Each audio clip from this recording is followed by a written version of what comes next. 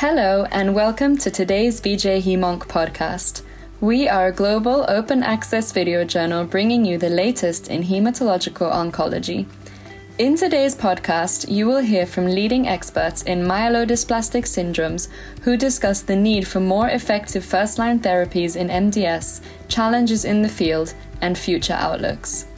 First, you will hear from Uwe Platzbecker, who highlights reasons why there are fewer treatment options for MDS patients compared to other hematological malignancies, as well as recent advances with the combination of magrolimab and azacitidine.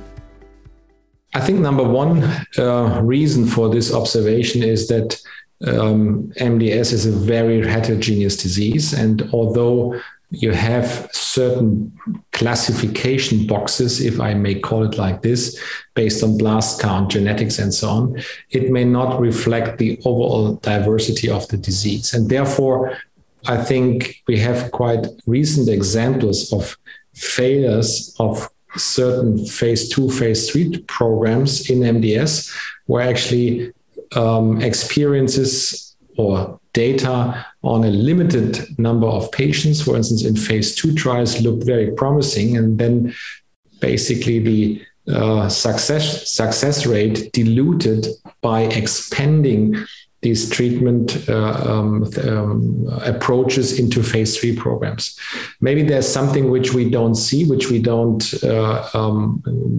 not able to assess by conventional classification systems. And this is maybe, I think, one reason. The other one is that also it's an orphan disease, if you want so, because especially certain subtypes are very rare, and therefore also maybe, at least in the past, pharmaceutical industry was not very interested to develop programs, clinical programs in these patients. So I think the answer is mixed, but I think with the recent advances, also with clinical trial programs, we hope to have more treatment options on board very soon. I think there was, at the EHA meeting, there was an update on the magrolimab program, azacitidine plus magrolimab, not only in MDS, high-risk MDS, but also in AML.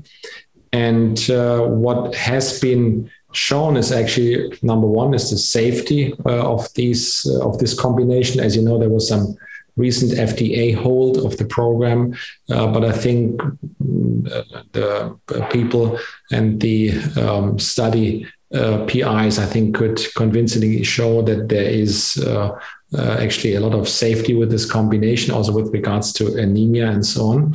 And number two, I think that the data also confirm the activity of the combination across all subsets of high-risk MDS, either P53 mutated or non-mutated, although with regards to the outcome survival, the curves actually split, suggesting that maybe magrolimab may not have a preferential activity in P53 mutated patients compared maybe to earlier reports. So all in one, I think it's pretty good data, and they look very, very good. And at the moment, as you know, the phase 3 program is underway, not only in high-risk MDS, but also in AML patients. Next, you will hear from Daniel Starjanovsky, who shares some insights into the potential role of IRAK inhibitors and combination approaches in MDS. I think IRAK inhibitors, this is the prime time now to evaluate them in the clinic. We'll understand a lot more about their monotherapy activity, but I think moving forward, the right combinations are going to be very likely, and those have to be driven by great science and justified by basic science.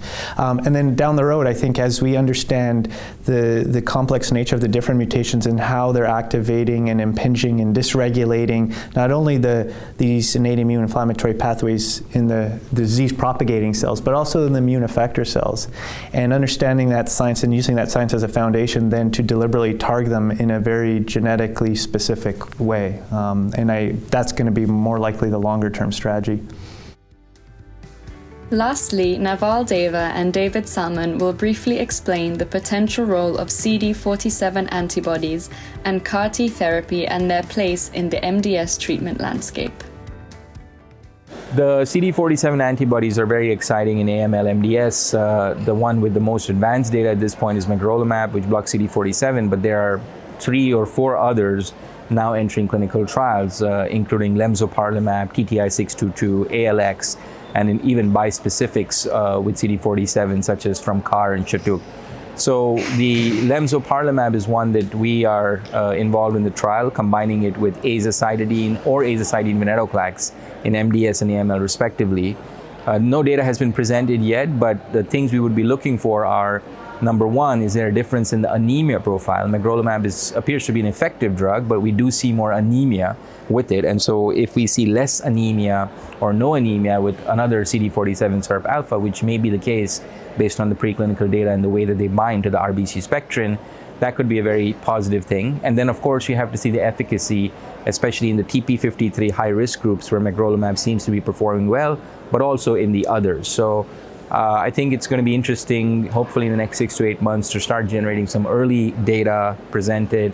And then, again, just like with FLT3 and with menin, there may be differences between these drugs, making them suitable for some patients, whereas the other drug may be suitable for others. So that's what we're hoping.